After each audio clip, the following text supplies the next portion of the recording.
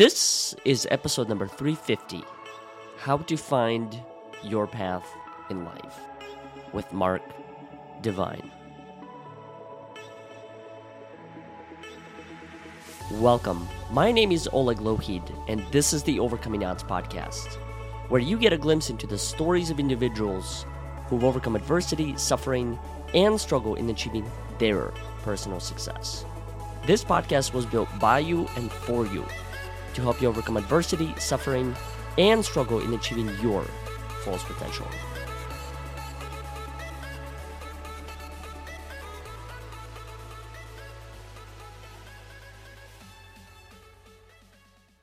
Before we get into today's episode, I would like to make a quick announcement, and that announcement being, if you've enjoyed any of the previous episodes, please consider supporting our work by either making a contribution through our website at overcomingodds.today or leaving us a review on iTunes, Facebook, or Google so more people can find these inspiring and courageous conversations.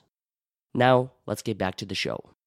So I came across your name when actually it was from one of Chelsea Handler's episodes that you guys did together, which was really funny.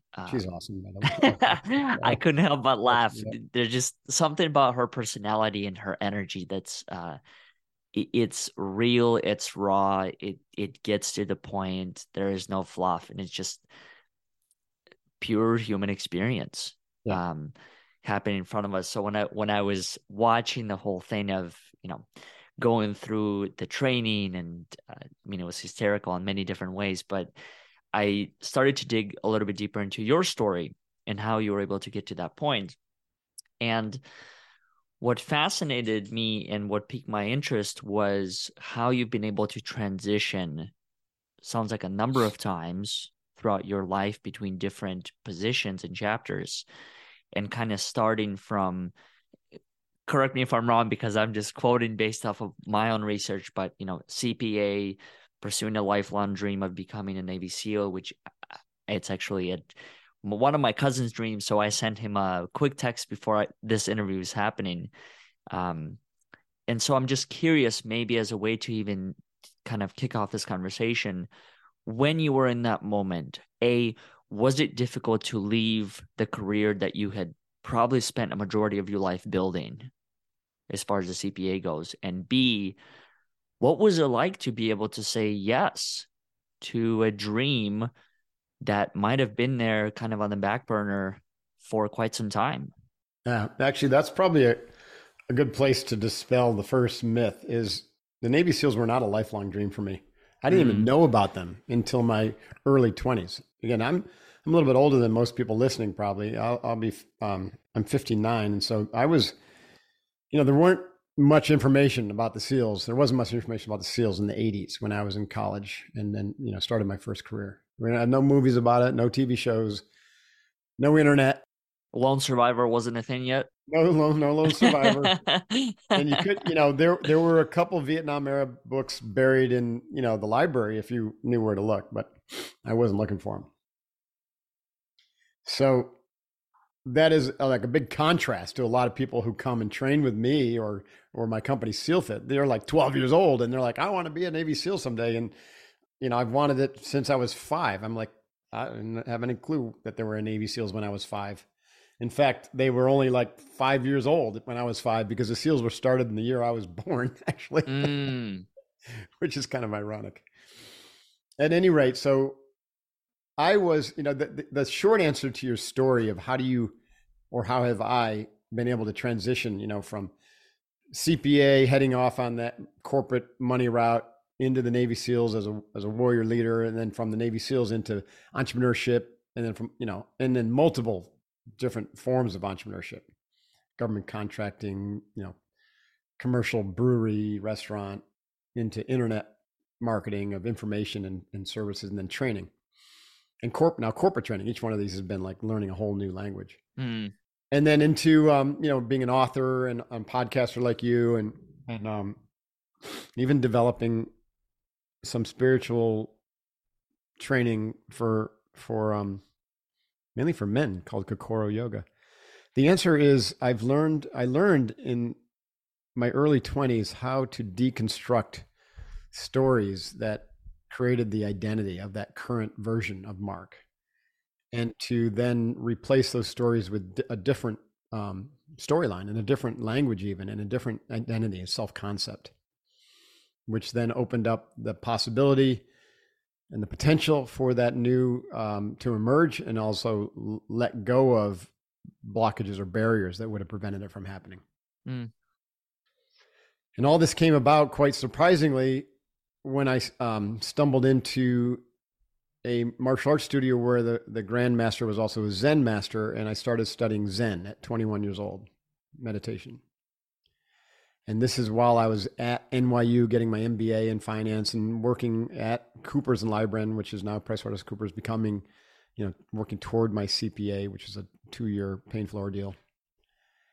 And very certain that I was going to continue that path and make a shit ton of money and, climb to the top of that corporate ladder, because that's the story that I had been trained in and believed in. And that's how my mind was shaped. And so I didn't question it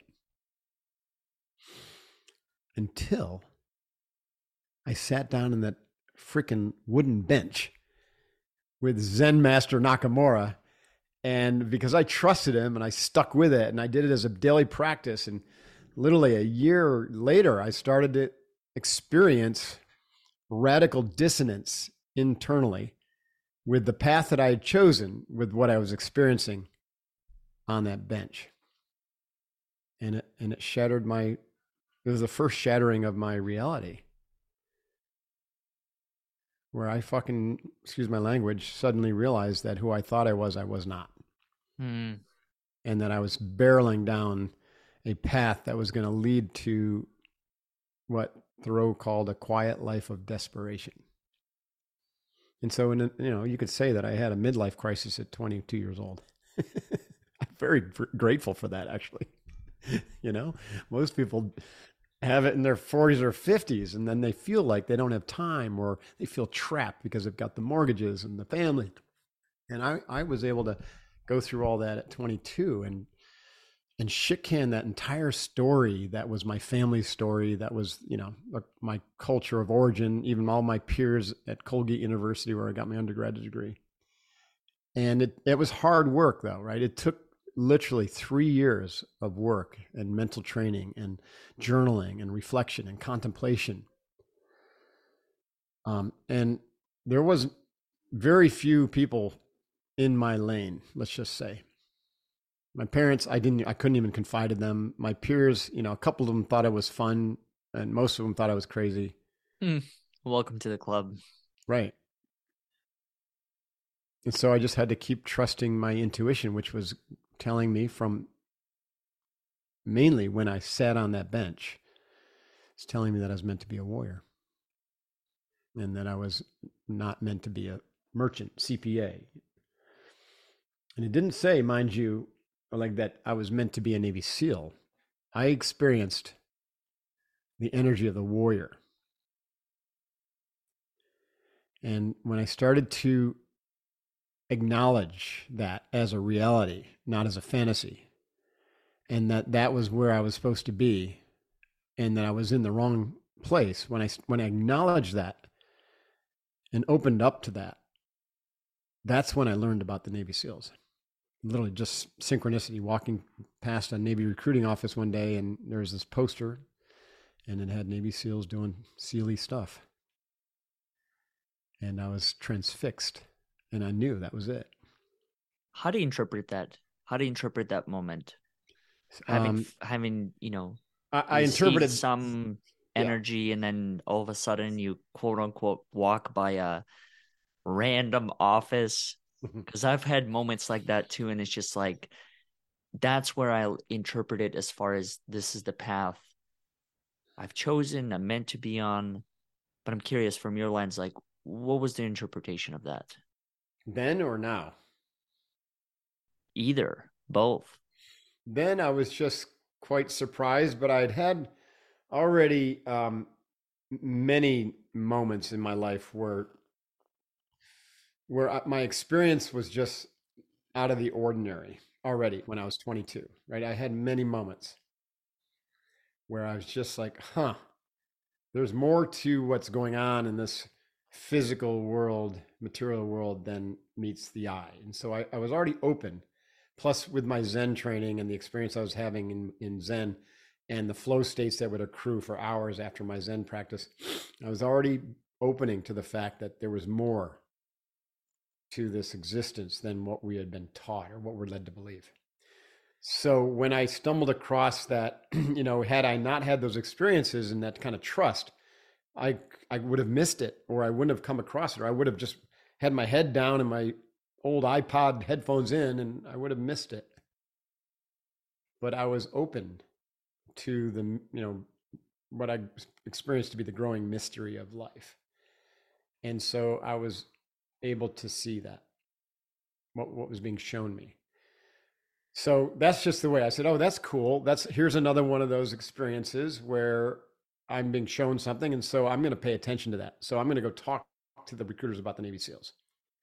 And I knew beyond a shadow of a doubt after that conversation, that, yeah, this is it. This is the way I'm meant to be a warrior in this lifetime. Mm. Now, if you ask me that today, which you just did, I have a greatly different understanding, a much more expansive understanding, right, of what this world is and what we are. And I recognize that our our life is really just a constantly moving toward that which is why we're here on this planet, which is to experience things and to undergo certain challenges and opportunities for growth to overcome patterns and conditioning and negativity and what the yogis would call karmic conditioning. And you're presented multiple opportunities to align and to overcome those challenges. And if you miss it or ignore it or shirk it or deny it, it'll just come at you in another way, often in a more painful way. And so that's part one. Part two is I've come to recognize that this entire physical time, space, material dimension is a, it's a dance of consciousness, right? It's a projection. It is a fantasy game that when you can learn how to play the game through your mental training, you begin to experience the connectedness between all things and all people and all things, essentially everything, and to experience that sameness and oneness, and you have more and more connection to the what they would call unity consciousness or source energy, and you become much more of a witness to the game being played, and you just start to see that things just happen, and we take ownership and authorship of those things, which is our mind, our ego. But the reality is these things are just happening. And so it just happened that I became a Navy SEAL. Of course, I'm going to believe at the ego level, at a material level, that I did all this glorious work, and that I'm this superstar because I was honor man in my class and all that. But frankly, it just happened. It all just was spontaneous. Now that sounds crazy to a lot of people, but it is words can't really describe what I'm trying to describe. So I can only describe it with the language that I have. I had a conversation. It's funny because I had this conversation literally 2 hours before you and I got on the Is call that here. right? Interesting. How cool is that?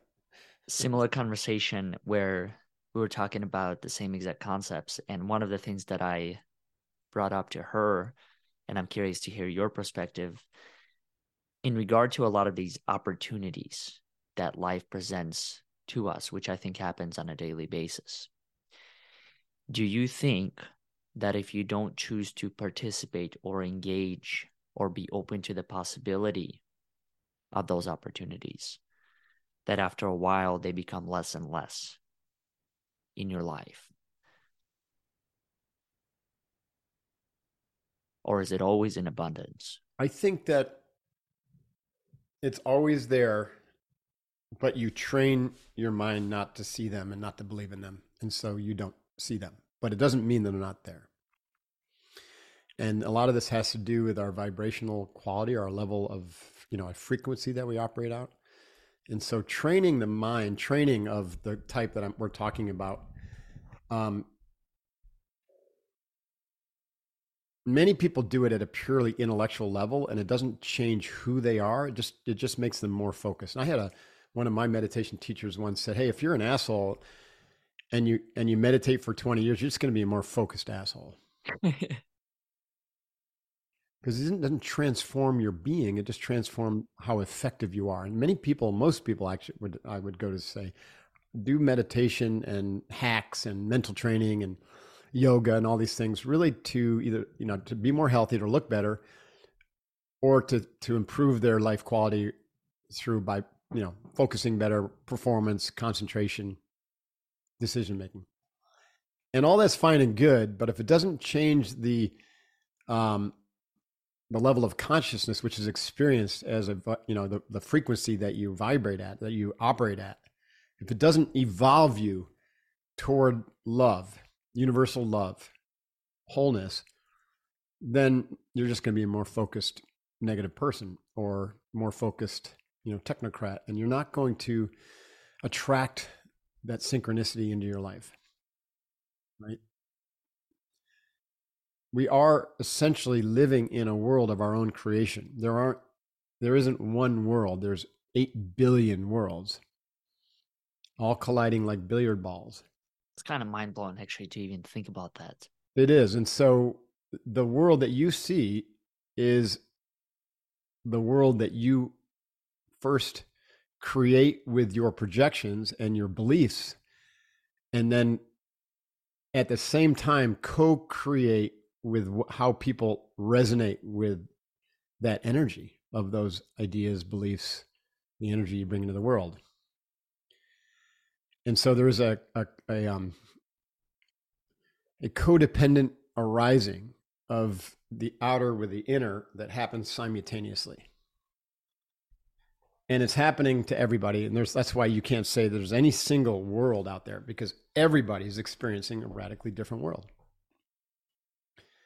Now, there is agreement amongst humanity based upon language and the history of the cultures, and there is some agreement on what we consider to be, quote, real, and the rules out there in the world that we consider to be the shared world. But the more work you do in spiritual development, the more you realize those agreements are just basically mental constructs in and of themselves. And there are different ways to experience. And just like, we think, oh, well, a bird experiences reality just like a human would be flying through the sky. That is absolutely not true, right? Their reality, even their vision is different. They have 4-dimensional vision where they can see speed of movement, right? And this is how they can literally just move instantaneously. And so that, their vision is very different. And all animals and all species have different, and you have to assume also that human beings have different ways of perceiving the world. And maybe even though we agree that a table's a table, different cultures might see it differently or experience it differently, or, highly evolved spiritual practitioners might just be seeing energy.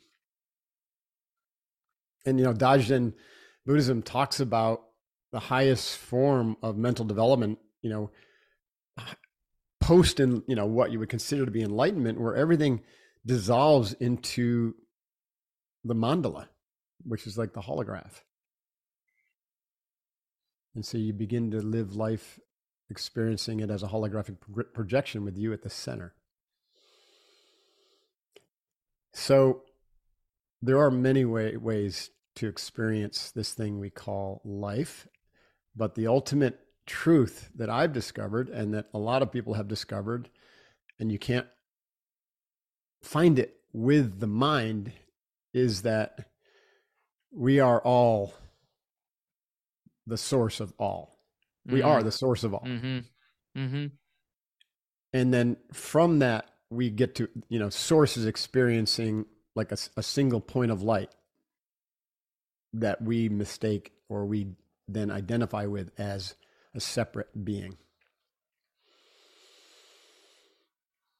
So, anyways, when you sit and you meditate and you go into those still moments, those stillness, that radical stillness, suddenly you experience what that source energy projected through that single point of light is meant to experience with this rising and falling of this current incarnation. How do you, this is really interesting on many different levels. And I'm definitely going to send this directly to a friend of mine once we're done, because it hits every single point her and I talked about. One of the things that I'm curious to hear from you is, in knowing what you know about life, and then also knowing that there's a lot that you don't know, right? You don't know what you don't Hallelujah. know. How do you move forward with a lot of these constructs that have been created for us? 5-year plan, monthly benchmarks, do this, do that, when really I subscribe to a similar theory that you do, and that's I'm just here to experience. Now, I think there's a difference between I'm here to experience anything and everything, and I'm here to experience the things that I want to experience, like intentionally put out there, and through whatever mechanism or form, they get attracted and drawn into my line of sight. And then I get to make the choice. Do I want to engage, or do I want to pass on and, go on to the next thing? In thinking about that, do you believe in 5-year plans? How do you structure your life knowing that, okay, this is what I understand about life and this is how it works? Have I in the past worked off of plans? Yes. But, I learned in the SEALs, no plan survives contact with the enemy, and the environment gets a choice. So plans are about as worth as much as the paper they're written on. Having said that, you do need directionality, and you need to have a sense for what the vision for your future is. But that doesn't come from planning, nor does it come from creating a vision board about the perfect house you want and the perfect car you want and the perfect boyfriend or girlfriend you want. It comes from developing clarity around your purpose or calling. And that is found in stillness. So I stopped doing 5-year plans, quarterly plans, monthly plans. I do have a weekly plan, and that's basically what ends up squirting through my filters and onto my schedule. Like this, which is, what I want to do, which is in alignment with my purpose, which is in alignment with my vision. And as long as I'm doing things daily, weekly, that are aligned with my purpose and what I will call my mission and my vision, then I'm doing the right things. And so I'm deeply intuitional now about that. And I've come to believe back, kind of what you said, the universe will put things in front of me and I have to decide yes or no. And the reality is the decision's already been made. Yeah, that's the other. It's made at the complex part. Made at the speed of awareness, and then everything gets slowed down because we experience this mind. The mind experiences time, the body experiences space. In the mind, in order for us to hang on to this identity that there is a Mark or there's an Oleg, we slow everything down and we pack what happens in that current moment of instantaneous awareness into a memory. And then we link those memories into our identity. And that happens all like at a snail's pace compared to the speed of awareness, which is instantaneous. And so the decisions, you proceed to be presented with two options: go left, go right. The decision's already made. Then you go into your mind and you stretch that out, and you call that a plan, a choice, or you stretch it out further and you make a plan. Now, this is where free will comes in, because if you're deeply steeped in ego and you're making decisions based upon avoidance of things that are painful and that you fear, and moving toward things that you find pleasurable or that are going to alleviate potential future pain or fear moments, then you can easily choose to override what has already been decided as good or right or the natural path for you and make the wrong decision.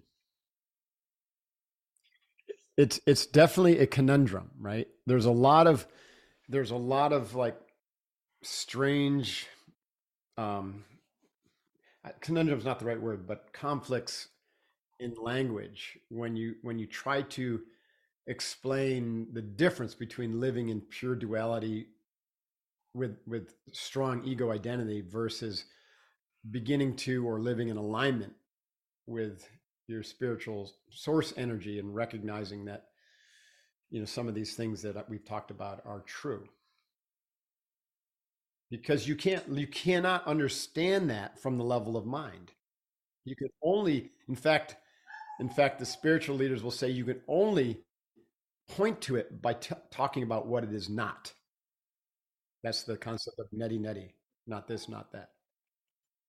And so through negation, like the classic direct path or jhani meditation practice of Ramana Maharshi, is that practice of asking, who am I? And then getting to the answer to that through negation. I am not this Navy SEAL. I'm not a Navy SEAL. This body experience that, but it's not who I am. I am not an MBA, CPA. I am not even this identity mark. And I roam around my consciousness. I can't find any mark in there. It is all based on memories of this perceived connection of events, which were actually just an actual moment of pure presence that I mistook as Mark. And in that pure awareness present moment, when you do the work of Ramana Maharshi in the direct path, you recognize that there is no mark. There is no identity. There's just pure awareness. But then it spills like over a waterfall immediately into memory that then we mistake as our ego then takes authorship and ownership of. And then it continues to perpetuate the myth of the identity of Mark. Now, someone who's never done any spiritual practice or done any negation practice or had any kind of unity experience, like with the psychedelic experience or anything like that, would think that what I just said is absolutely insane and that I've lost my marbles. And they're right. 10 But years ago, I would have said the same thing. right. But that's the experience that I have, and it's the experience that thousands of other practitioners have had, and they could validate it, but with their own words. And all the true saints will all say that what they're pointing to is indescribable. Words aren't going to do it justice. It can only be experienced, because you cannot speak about it or even experience it from the level of the mind. You have to go beyond the mind. And for most people, they say that's impossible. But when you do the practice, when you do the work, you'll eventually find through this process of negation and surrender that what's left is pure awareness absent of thought. But you don't go away, but you just recognize that you are source energy. You are God, if you will, if we have to qualify what that word means, because everyone thinks it means something different. You are that. You are that. And that is also having this instantiation of life that you identified earlier as Mark. It also there's something else that I've experienced, and one of the reasons why I asked you these questions is because this is not even but this is exactly the chapter that I'm at in my life, where I'm aware and I'm becoming even more aware of things that I'm able to experience, and the things and the words like coincidence have completely exited my vocabulary. Mm-hmm. It's just it's too many things that here, and it's just it's indescribable.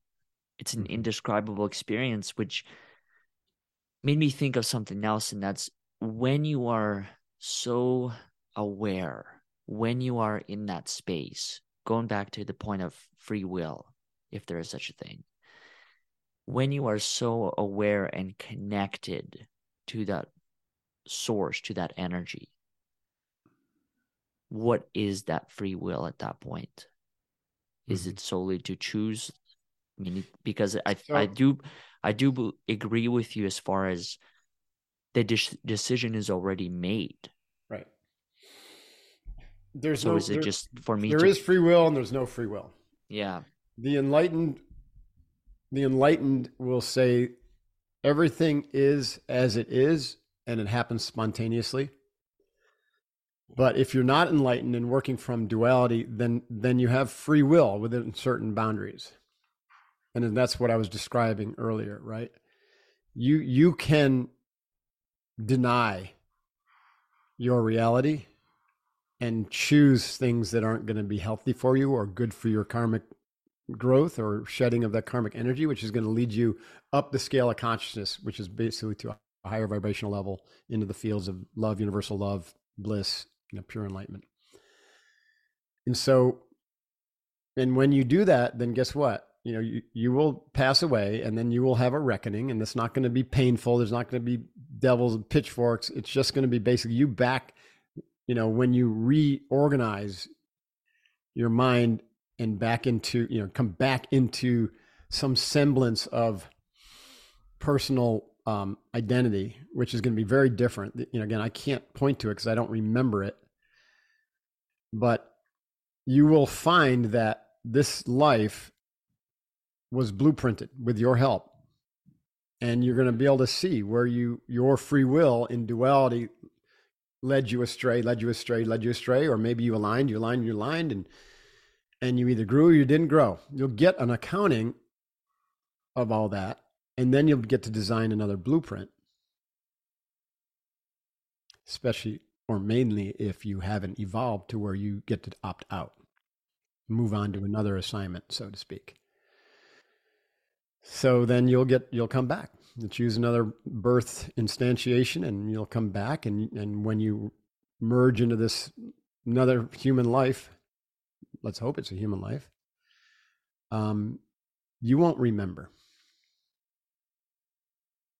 because the energy of that source identity is very, very subtle compared to the very gross and material energy of this world, and it's just going to be radically, completely hidden from view. And also, you don't have the brain structures to be able to relate to that energy, fully access that part? Yeah, and so it takes a highly evolved person to then later on or at some point in their life to be able to access past life memories, and frankly, it doesn't matter anyways, because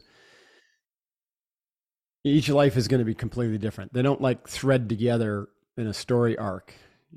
I don't think so anyways, right? There might be some energy that you play out over a period of time, like in Warrior. Like I had the sense and some visions in an ayahuasca ceremony once that I've been a warrior for many lifetimes now in different ways, but this was my last life as a warrior. It was time for me to put down the weapon and pick up the pen and the lectern, to be a teacher.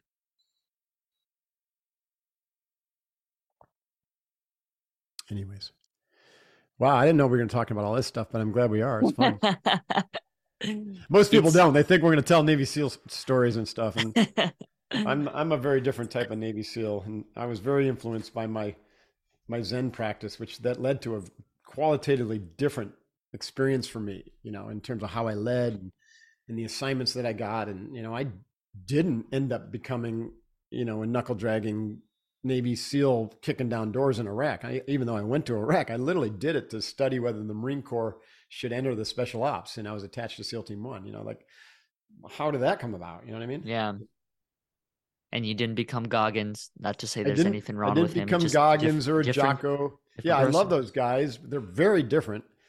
And when I started teaching Navy SEALs in 2006, I wanted to teach them what I had learned, and I wanted to develop a more complete warrior. And I'm really humbled that the SEALs are now teaching those skills. Like the SEALs at Buds now use box breathing and my visualization techniques and the practices that I call unbeatable mind. The SEALs are now using those, and so are the Green Berets as well as the pararescue. So they've found their way into the service, which are making a better warrior, more survivable, more aware. And, if they're doing the practice, if they take on the practices, they will become more morally capable to make good decisions on the battlefield, not just go play whack-a-mole, and which is going to make them less violent. Now, people don't really recognize this, but Navy SEALs and all elite warriors, the right ones, really abhor violence. Yet we're like sheepdogs. We can Really? do violence because we train for it, but we abhor it. And it's the last thing. It's the last option.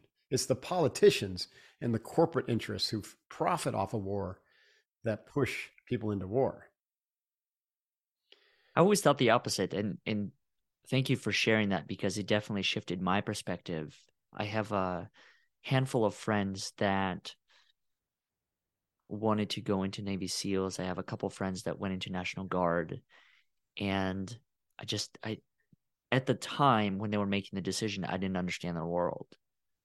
Yeah. I just Well, I that's had a right, very because their different world path. was their world and your world was your world.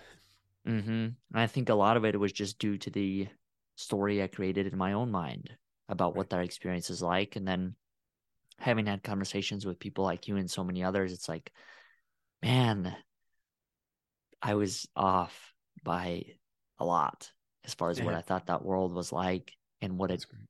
actually could be. So that was really good for me because it opened myself up to a completely different perspective. And going back to even how we started this conversation in regard to the story, that's something that I believe in. It's being challenged every single day as I evolve and change and grow. But I still believe that it's to some degree, I think much of the experience and existence boils down to a story. Mm-hmm. I think Yeah, great. whatever the story that you tell yourself internally ends up guiding a lot of the decision makings Mm-hmm. one makes, the Mm-hmm. visions, the plans, the Mm-hmm. whatever else. And I really like how you said, or how you noted the concept of recognizing the story. And then for me, it was asking the question of, is this story serving me? It Yeah. was that simple. Mm-hmm. And the answer was no. So there, I was given an opportunity to create a different narrative. Right. So, a lot of the things that you and I discussed, it's 6, 10, 20, 40 years in the making, as well as hundreds of others well before us. But I think what it alludes to is that it's possible. It's Mm-hmm. possible to pick a different narrative, That's right. regardless of where you are in the journey. And it can happen spontaneously, or it needs to take a lot of work, and some will be both, right? Sometimes you'll just have this what the F moment. We call it a paradigm shift. You're like, wow, something's changed or something's shifted, or maybe it's an event or a crisis or whatever. And then other times it's like, you just repeating the same pattern until you finally get clubbed over the head. Yeah. Your girlfriend says, dude, you know, this is the way you're showing up for me. And you're like, I didn't even know that. And then you go and get some therapeutic help, and you get to surface why this pattern exists in you. And then you get to, when you can bring that pattern or that idea or that storyline to the surface from subconscious to objective awareness, conscious objective awareness, and you can objectify it, like look at it, like as a second person would look at it, then usually you can eradicate it quite simply. And if it's something more traumatic, like sexual abuse or any kind of trauma from early childhood, it's going to take a little bit longer, but you can eradicate it. And it's usually the eradication comes both first from awareness and then through forgiveness. That's interesting. Yes. And so the energy that you have, that negative energy, was creating those negative patterns, which are holding you back or causing challenges in life. Awareness is the first step. But if that's all you do with it and you just work with it, like in talk therapy, then you can actually make it worse, because you're treating it at, it's kind of like Einstein said, you can't solve a problem from the same level that created it. You're treating that problem still from the level of fear and negativity and regret. even though you brought it into your conscious awareness, and you perpetuate the problem. And it'll show up maybe in a different way, but it'll still going to show up. So you've got to then change the energy in your relationship to change the vibrational quality. You've got to take it into another realm, which then releases all that negative energy. Doesn't hold you back anymore, and then that energy is yours to use for positive growth.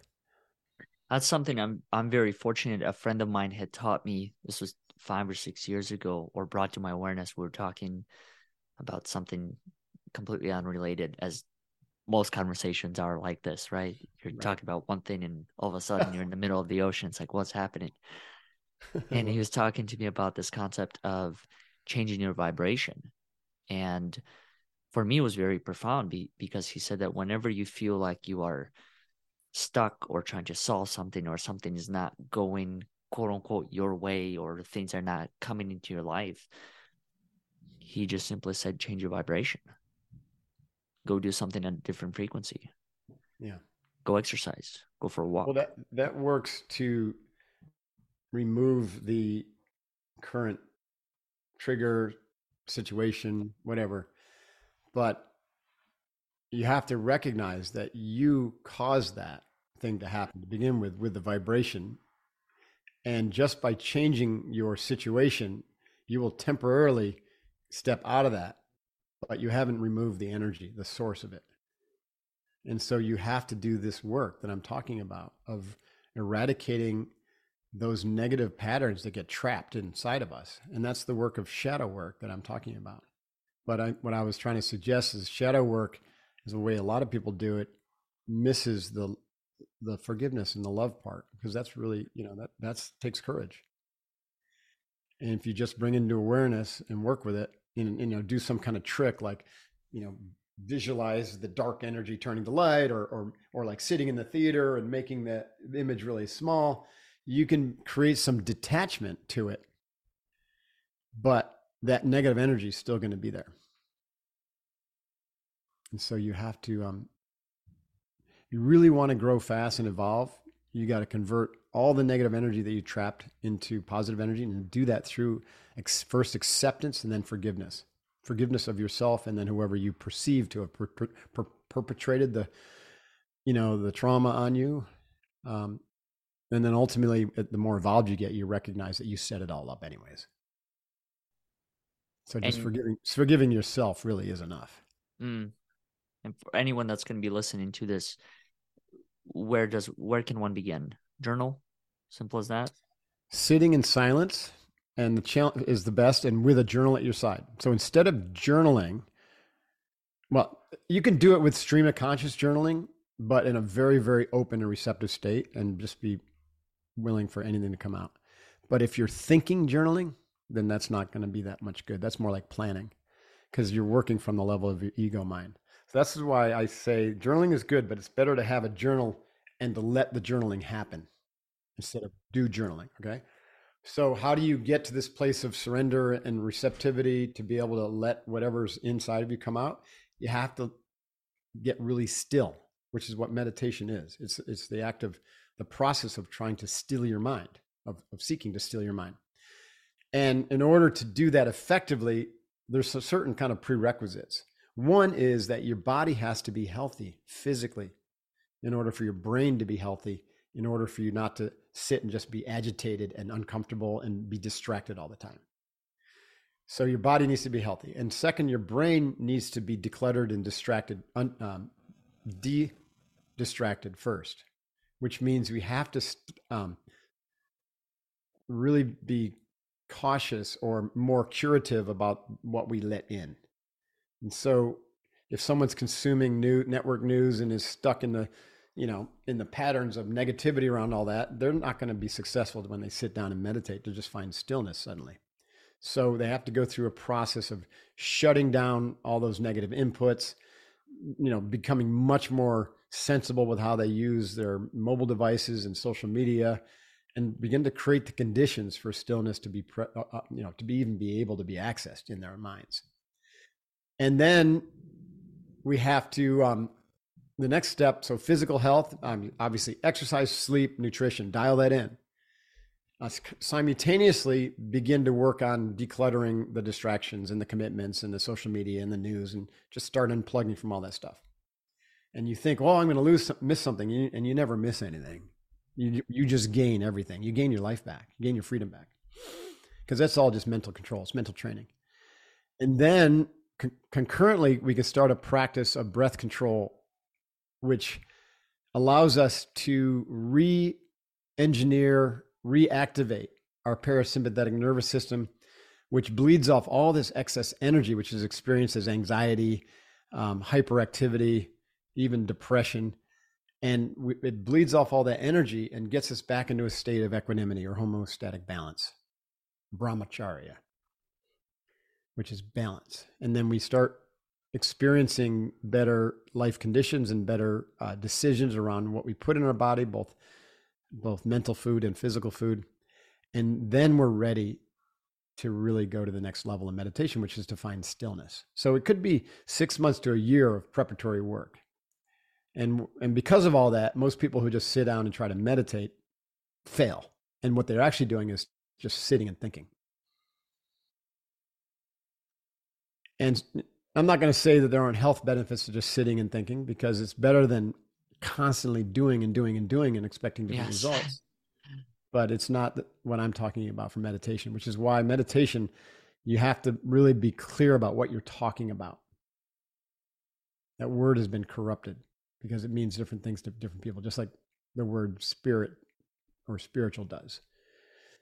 So once we get the body mind in the state where it's able to sit quietly, and you find moments of stillness, then you align with that source energy, and you are showed things, and it shows up as imagery or intuition or just a sense of knowingness, direct perception.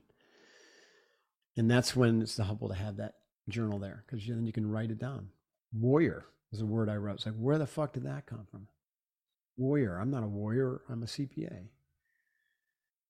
So I could then reflect on it. So the difference between contemplation and meditation is when I receive some information like that, then I can contemplate it. Like, what does that mean? How am I supposed to be a warrior? Where does that energy show up in my life? Or am I denying it? Right? Is fear holding me back from those courageous, warriorly things? And so then you can ask those questions and then sit in stillness, and more direct perception or answers will come to you. You write those down. Same thing happens when, through this process, you begin to see the patterns of your life, because this process naturally leads to a metacognitive shift where now you are witnessing your thoughts and you're not your thoughts. You stop identifying as the thinker. Now you're the thinker, but you're not the thoughts. So that's the first level. The second level, you realize you're not even the thinker. You're the spirit, pure spirit. And you're just witnessing the thinker having those thoughts. So that's one interesting thing. But when you get to at least that second level of metacognitive thinking about your thinking, it's still mind level. Then when things surface in those moments of stillness, you are able to work with it. And so what you start to see is patterns, the patterns that, you have more perspective on your entire life, both now and in the past. And you can see the patterns from someone else's perspective, because you are looking at it literally from a different perspective, because you're not wrapped up in the thoughts and the actions. And so those patterns then, the ones that aren't serving you, the ones that are overt in your consciousness, that's what you call the story. Those are your beliefs. Those are the things that you can name. But in your subconscious, that shows up as conditioning, reactive conditioning, trigger, the way you behave in certain situations. And those are part of your story, but they're hidden from view. And so meditation will surface those, and you'll be able to begin to look at them, and then you can journal them and say, whoa, this pattern keeps arising. What is that? Or asking questions. This is why therapy, how therapists can point it out, or asking your spouse, how am I showing up? Do you see patterns that, my wife and I do that all the time. I point out patterns to her. She points out patterns to me. I'm like, wow, look at that. I thought I'd worked on that, but no. I tried that, and sometimes it works. You got to have a very, did Good that was relationship. I the know, end right? of that relationship. Do that one with caution. Yeah. Exactly. I tried the whole flashcard. Let's tell each other what we think. And That's awesome. yeah, that was the beginning and an end to that journey. Then it was meant to be so. It was meant to be so, yeah. Awesome. Um, Mark, thank you for this on so many different levels. You're welcome. How can people connect with you? What do you have going on? Any way that people can get access to your work, your courses? Of course. Yeah. So thank you for asking. MarkDivine.com, my personal website, kind of has a, the overview of what I do. My books, the Mark Divine Show podcast, it has my blog, weekly newsletter. But if someone's interested in training with us, SEALFit.com is our, strong mind, strong body, strong team training program. And it's, you can also learn about our Unbeatable Mind program there, or go to unbeatablemind.com, which is the more integrative, holistic program that we're talking about. And it's experienced as part of our community. So you enter a community with a couple thousand people who are practicing in this way. We call it 5 mountain training: physically, mentally, emotionally, intuitionally, and spiritually. And also our courses are all part of that platform. I have a year-long course called Unbeatable Mind, and I have a course based upon my book, The Way of the SEAL. So that's a really fun way to do it. If you're interested in like really kickstarting your year in 23, we will be launching a SEAL Fit Challenge, which will have physical training and nutritional guidelines, and will be like a 6-week kind of kick in the jimmy to kick off your year. You can learn more about that at sealfit.com. It's not launched yet. That'll be coming out in a few weeks, but at least you can go and get on our email list by going to sealfit.com or Unbeatable Mind or Mark. Any one of those email lists will put you into the information flow. We have some incredible training. Like, we are world class at what we do, my team and I, of certified coaches, and we have a lot of fun doing it. We don't take ourselves too seriously. Oh yeah, I've noticed that. That's why I was like, I got to connect with this guy. Yeah. I think that's a sign of a good teacher, is someone who doesn't take themselves too seriously or think they've got it all figured out. So I don't, and I don't think I got it all figured out. I feel like I'm just getting warmed up. And just by emptying my cup every day, I found that it gets filled spontaneously and quite naturally with even greater, more interesting things. Which is why I love conversations like this, because I'm like, hey, let's see what happens today. That's true. Sometimes it's quite surprising. Well, it's been a great conversation. I really enjoyed it. You were a very, very good interviewer. So thank you for your work and for helping spread the news and love of the possibilities of evolving your consciousness. Because I think that we have a historic opportunity to really affect positive change by being the change we want to see in the world at scale.